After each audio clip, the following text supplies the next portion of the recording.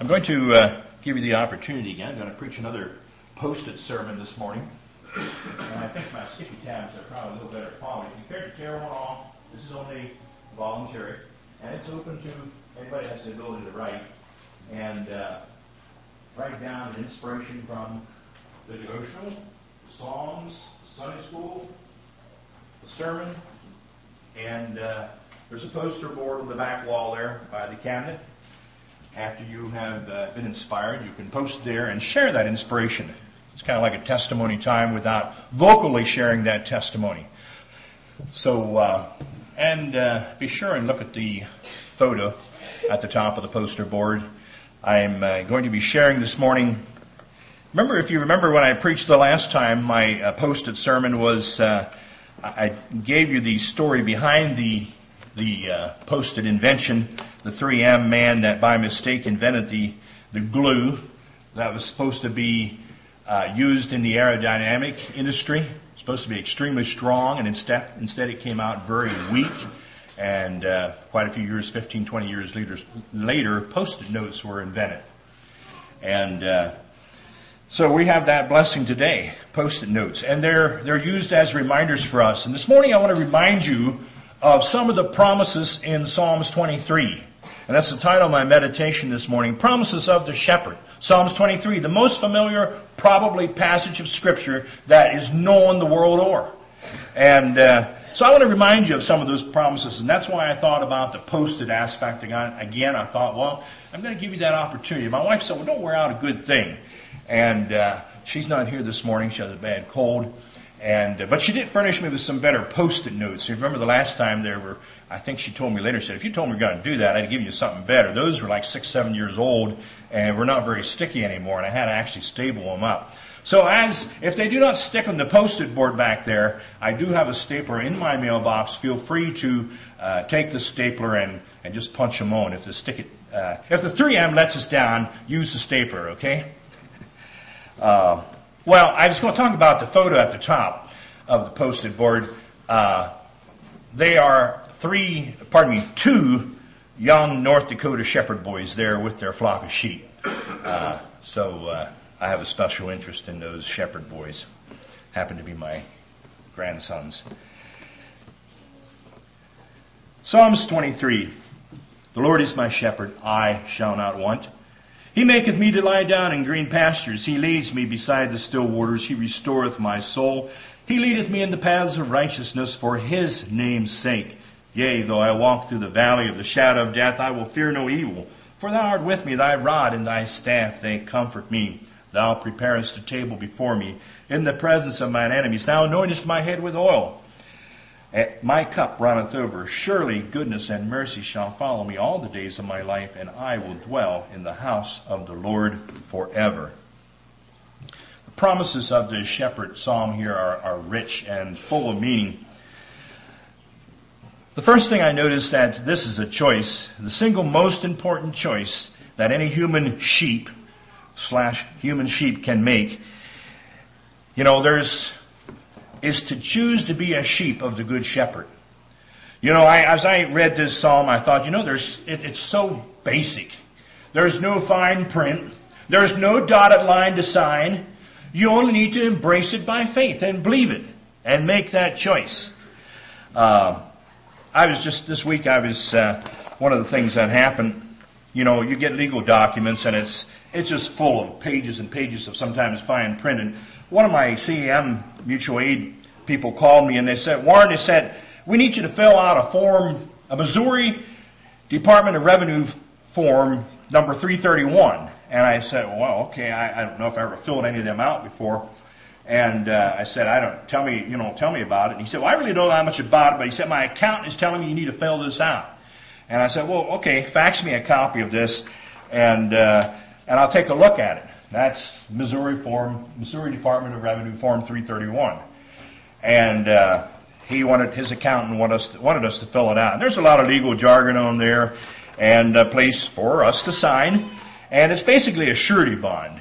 And I had never encountered it before, and I wasn't sure what to do with it, so I called Mike, who seems to be pretty up to snuff on what to do. So I called Mike Martin. I said, what do you know about this? And he said, He said, I'm not sure. He said, I don't know that I ever encountered it either. But he said, I know contractors got to be sometimes licensed, insured, and bonded.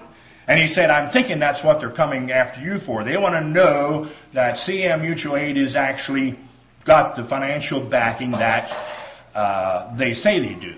And to operate in the state of Minnesota, he was doing some business in Minnesota, in Missouri.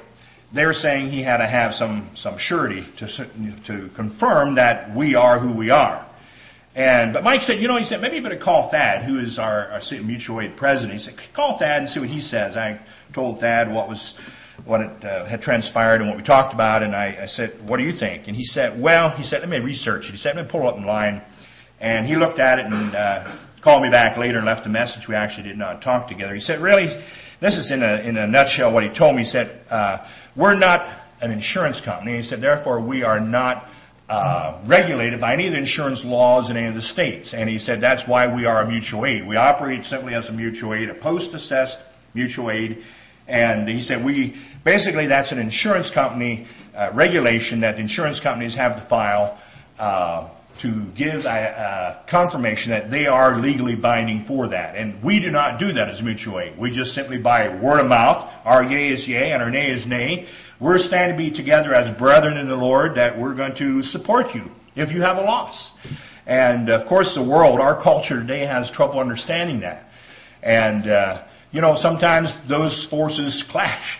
And so he said, you're going to have to tell those people that we are not what they think we are, or what they think we might be, or surmising we are. And so I called the brother back and I told him, I said, this is for an insurance company. He said, yeah, right. He said, we did talk about this before, didn't we? And so he was very accepting of it. I said, if you want me to talk to your accountant, he gave me the number of his accountant. I said, if you want me to talk to him, I'd be glad to explain to him how we work and what happens and how it functions. But it seems like it has taken care of itself. So probably just a formality is my guess, and they seem to be satisfied with it. So, but I thought of that in relation to this psalm here, Psalms 23. You think of there's not a lot of fine print. It's very straightforward. Is there any fine print in the Bible? You might say, well, it's all fine print.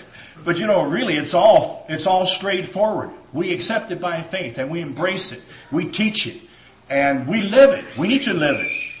And so there's nothing hidden. It's all open to be understood, even by some of the very youngest children.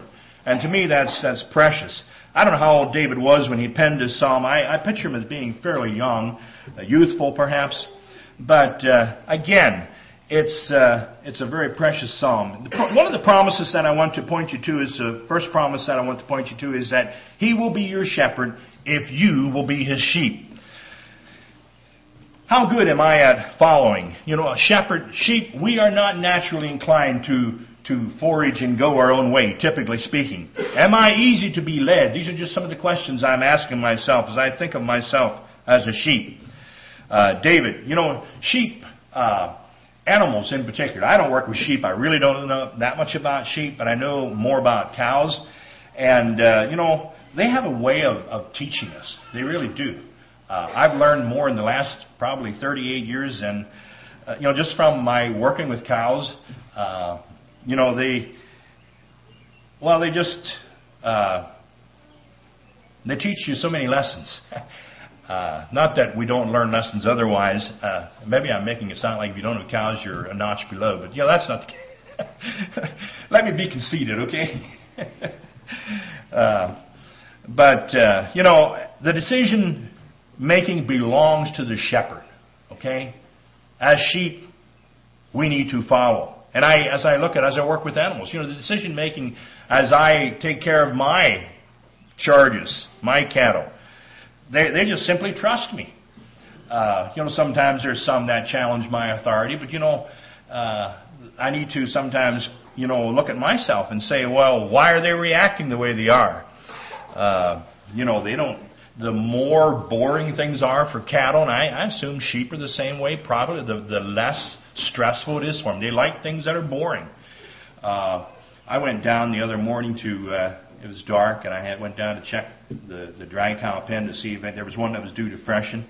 And we have an open lot pen there inside where the close-up fresh ones, often calve. And I had my flashlight in the dark. I didn't turn on the lights, and I was shining to see.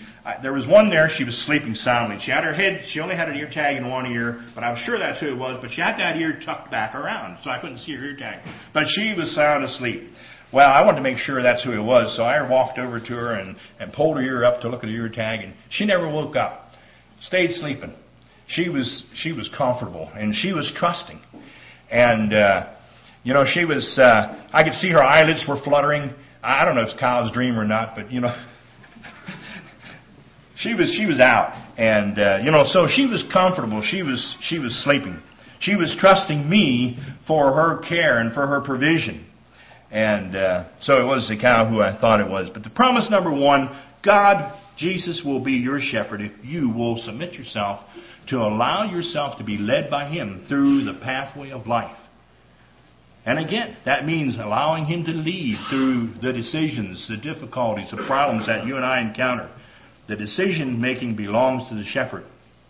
That's in verse number 1. The Lord, the psalmist here is making it personal. The Lord is my shepherd. I shall not want. And that's my second promise. I shall not want. Someone has suggested, that the largest prison in the world today is the prison of want. Discontentment. Could it be that you and I are in that prison of discontentment and want and don't realize it this morning? Discontentment is abounding in our culture, in our world today, at a level that I think is far beyond we've ever seen before. It's our culture. It's part of our capitalistic consumerism culture that we live in. Discontentment. You're not satisfied until you have this, until you have that. And I'm sad to say that many times we get caught up in that same trap too. Discontentment. I was impressed. Someone has said this. There's two things we need to remember about things and stuff. And we all have stuff. We all have things. He said this. He said, first of all, we need to realize that the things and stuff is not ours to begin with. It's not. Where did it come from? God gave it to us. The second thing we need to remember is that stuff and things are not really you. Okay? The car you drive, the clothes you wear are really not you to a certain degree. God tells us in the Scripture He looks on the heart. He looks at the inward man. That's you. Now, I believe there's an outward portrayal of that to a certain degree. I believe if we're humble, I believe if we're modest, I think that's a display of that. So, in a certain sense. But on the other hand, we cannot... The world, on the other hand, embraces the fact that you've got to make yourself somebody. And that's why we allow discontentment to get a hold of us. We think we got to change our identity. We got to be somebody that we're really not. And, the story is told of one of the wealthiest men in history, John D. Rockefeller.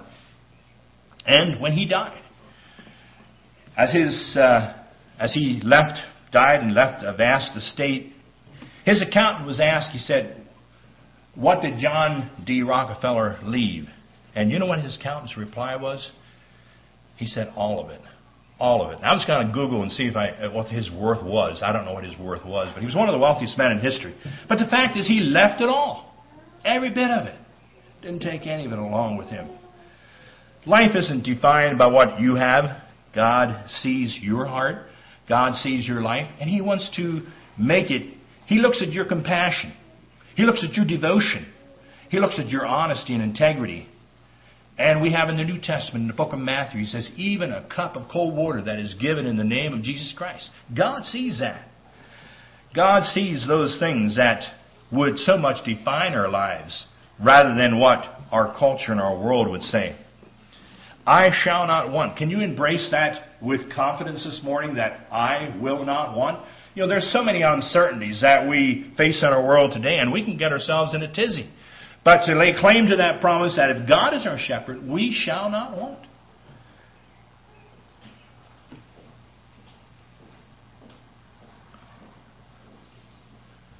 Well, the third promise is in verse 3, the promise of rest. Green pastures and still waters, the promise of rest. Someone has estimated it affects 70 million Americans. It's faulted for 38,000 deaths, 100,000 auto accidents annually. Insomnia? Is that how you say it? Insomnia. There you go. I knew I wasn't saying it quite right. Insomnia. And that's why I passed out the little sticky tabs. If God blesses you with insomnia while I'm preaching this morning, well, maybe you can pen down an inspiration that you can share. You know, our culture today is plagued with that. The inability to sleep, the inability to rest. People need to rest in the care of the Good Shepherd. And I think that's what the psalmist was challenging us with here in verse 3, that third promise. Or in verse 2, He maketh me to lie down in green pastures. He leads me beside the still waters. Our minds are tired. Our bodies are tired. And perhaps more importantly, our souls are tired. We work. There's money to be made. There's degrees to be earned. There's ladders to be climbed. And we sometimes idolize, Thomas Edison from history again. He claimed to be able to live on 15-minute naps, intervals. And he was a great inventor. But, on the other hand, we sometimes forget Albert Einstein. He was a great mathematician. It's said that he averaged 11 hours of sleep a night. Well, I know we have different personalities. We have different sleep needs. I don't know what your level of sleep need is, but we do need sleep. We do need rest. And I think that's the reason why God has given us a day of rest and worship today. It's estimated that in 1910, Americans averaged 9 hours of sleep, and today that average is down to closer to 7 hours of sleep a night. Well, I don't know where you fit in. I'm just asking you. I'm just challenging you that I believe resting in Christ, resting in the Lord, resting in the Good Shepherd can be short or it can be long, but it needs to be experienced at the hand of the Good Shepherd. It's not green pastures and still waters that I have provided or that we have provided. It's from being led there by the Shepherd. Let's rest. Let's make that our experience, that we truly can rest in the Lord. I'm going to go back to the book of Hebrews for a verse that's very challenging to me. Hebrews chapter 4, verse 16. That is a verse that gives us encouragement. Hebrews 4, verse 16 tells us this. It says, "Let us therefore come boldly unto the throne of grace, that we may obtain mercy and find grace to help in time of need." That means that there's life in itself is bigger than us. We need rest. Yes. We need green pastures. We need still waters. But more than all that, we need the leading of the Good Shepherd. And it's challenging us here and this comes back to our Sunday school lesson, some of the truths that Alice was laying down. We need to come boldly unto the throne of grace that we may obtain mercy and find grace to help in time of need. God is there to help us to experience that rest.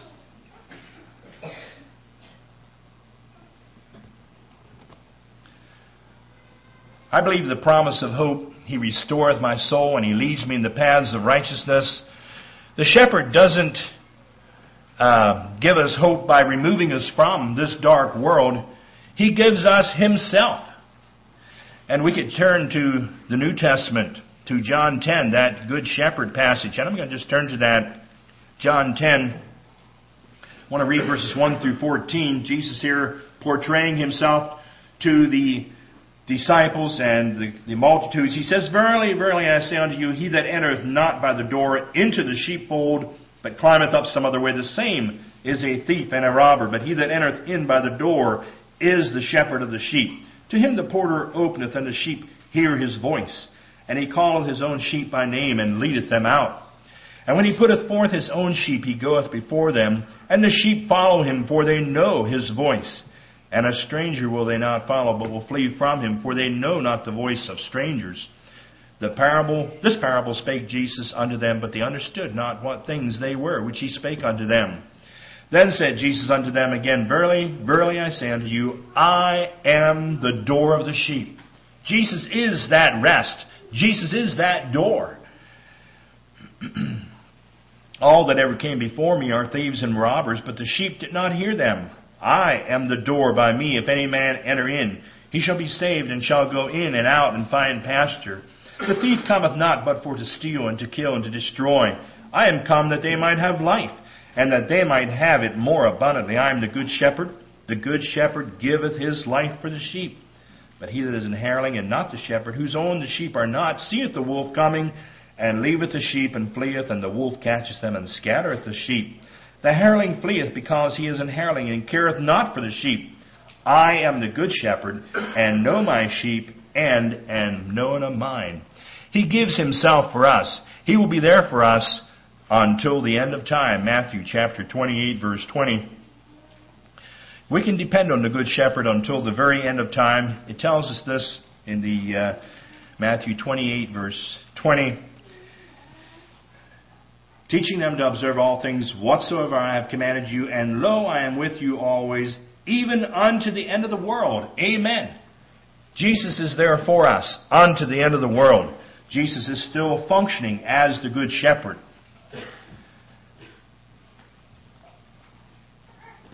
He restoreth my soul and leadeth me in the paths of righteousness for his name's sake. The path of righteousness is accessed through the straight gate that we read about in Matthew chapter 7, verses 13 and 14. And I'll just flip back to that. Jesus, in the Sermon on the Mount, gave that illustration near the end of the Sermon on the Mount, Matthew 7, verses 13. Enter ye in at the straight gate, for wide is the gate, and broad is the way that leadeth to destruction, and many there be which go in thereat, because strait is the gate, and narrow is the way which leadeth unto life, and few there be that find it.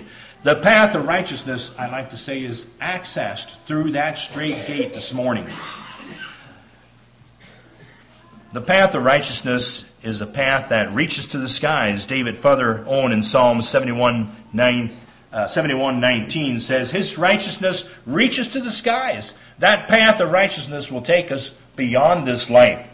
And then also in Psalms 112 verse 3 it says that righteousness endures forever. And so as we follow on that path of righteousness that He wants to lead us there in verse 3, there's no room for arrogance. It says it's for His name's sake. It's for His glory. No room for self-arrogance or pride on that road, on that path of righteousness. Humility is a must for being led in the path of righteousness. Charles Spurgeon, to one of his overconfident student ministers, had this to say.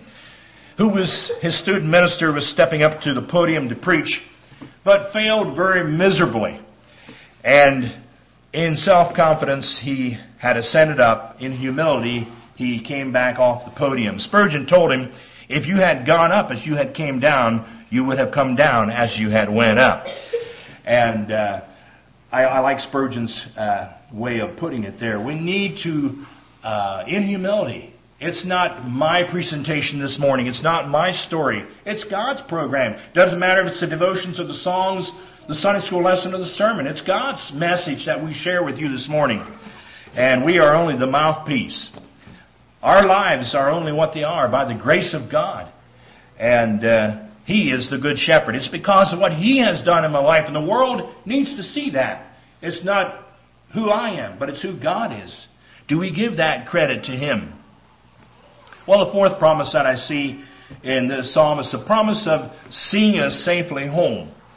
He says, Yea, though I walk through the valley of the shadow of death, I will fear no evil, for Thou art with me. Thy rod and Thy staff, they comfort me. I had to think of the New Testament, John 14, where we have the account there. I think we talked about that maybe this morning. Excuse me. John 14, verses 2 and 3. In my Father's house are many mansions. If it were not so, I would have told you. I go to prepare a place for you. And if I go and prepare a place for you, I will come again and receive you unto myself, that where I am, there ye may be also. God is coming back again sometime. Jesus is coming back again. The promise of taking us home. And we have that promise there in John 14. I think it's interesting. Someone makes this observation. He says that Jesus makes that personally, that, yea, though I walk through the valley of the shadow of death, I will fear no evil, for thou art with me. He doesn't sense necessarily, he's there with us personally through that valley of the shadow of death. He may send ministers to inspire us. He may send teachers to guide us. He may send physicians to heal us. But when it comes to passing through the valley of the shadow of death, I believe we can expect the presence of Jesus through that experience. I reflected back, and I have no idea how many years ago this was. I was probably, 8, 7. I remember there was an accident. Weaver Star Silo used to build poured concrete silos from Myerstown. I don't know if they're still in business or not today. I don't know if they are or not. But I remember there was an accident. These two young Mennonite boys were the same ages as my older siblings. That's why I kind of remember it.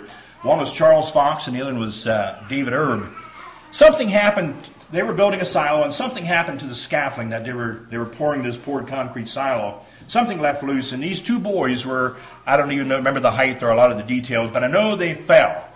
And I don't think they came the whole way down, but they came quite a ways, and they were, one I think David Erb maybe was killed instantly, or pretty well right away, and Charles Fox lived for maybe a few days, but he later succumbed to the injuries from that accident as well. But his father, Harvey Fox Sr., was my music teacher in school. And this would have taken place, but I remember the incident happening. This would have been probably another 5 or 6, 7 years later. And he was telling us about that incident. These two boys, one would have been his son, and one actually would have been his son-in-law. So, it hit him personally. We were having music class, and I think it had something to do with one of the songs that we were singing that day. He was telling us about his son. He said, I was there by my son's bedside, and he said he kind of drifted in and out of consciousness, and this young boy was in the prime of life, we'd say, and his father was sitting there, and they probably knew the end was near. And he told him some different things. He'd sometimes tell him some things, and one of the things that I particularly mentioned, he said, Dad, he said, the keys to my car are in my top dresser drawer. And there was another time, I think he mentioned that he remembered hearing some singing. And I'm thinking, if I remember correctly, that the song that we were singing that day was the song that he said he heard being sung. Whether that was, something that was replaying in his mind or not, I don't know. But I've never forgot that incident as Harvey Fox Sr. shared that with us as a class. It was kind of one of those experiences that you realize that, here's somebody that has experienced extreme loss. And, it was 5 or 6 years later, so I imagine that, the pain of that loss was somewhat gone. But someone has said, as we think about walking through the valley of the shadow of death, life can be kind of like a trampoline. Have you ever been on a trampoline? The closer you are to the person that's, you can sit around. We used to have one at home. And, the person maybe there was one person in the center doing the jumping, and there's people sitting around. The further out you are, the less the movement is. But and someone described it like life like a trampoline. Said the closer you are to the person that is doing the action or that is taken from your life, it's kind of like that. It impacts you more. And that's the way life is. The closer we are to those people that are taken from our presence, the more acutely we feel that loss.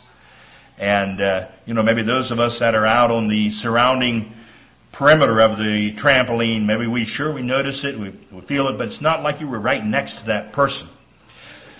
In God's plan, every life is long enough, and every death is in His time, for His frame, or in His time frame, rather.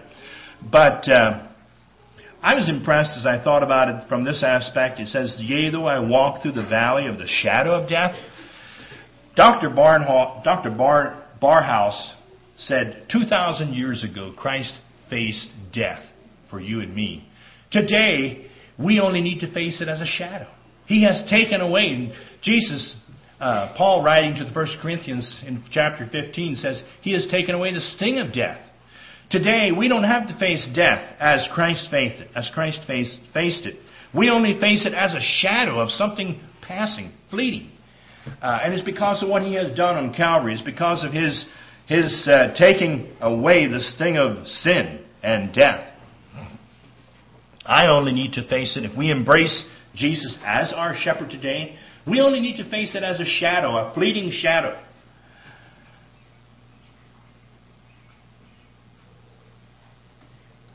The psalmist David, notice what his comfort was in. It was in the shepherd's rod and staff.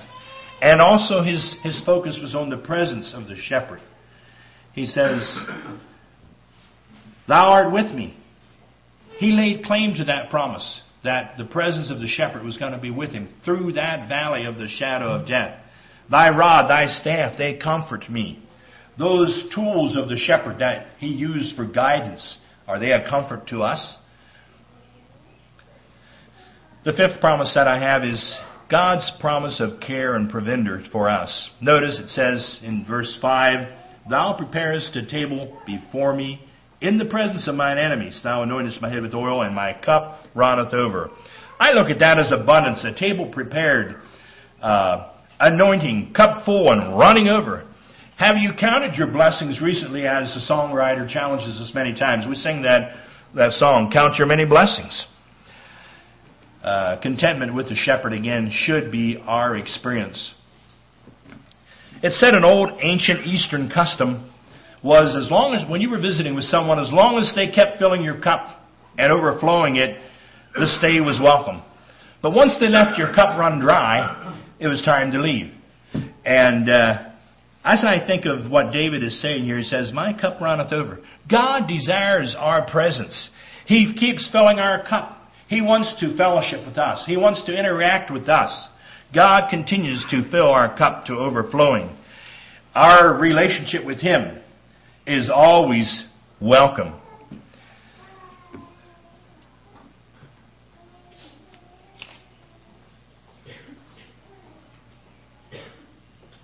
Well, the sixth promise that I'd like to remind you of is in verse 6. Surely goodness and mercy shall follow me all the days of my life, and I will dwell in the house of the Lord forever. I've entitled this promise, The Promise of Not Giving Up.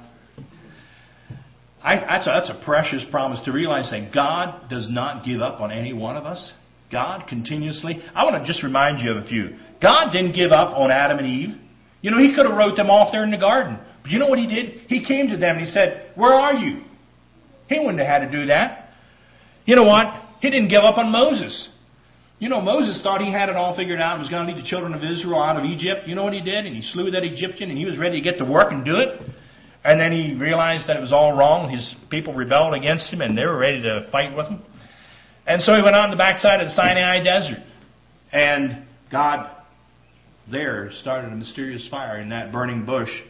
And He stopped Moses.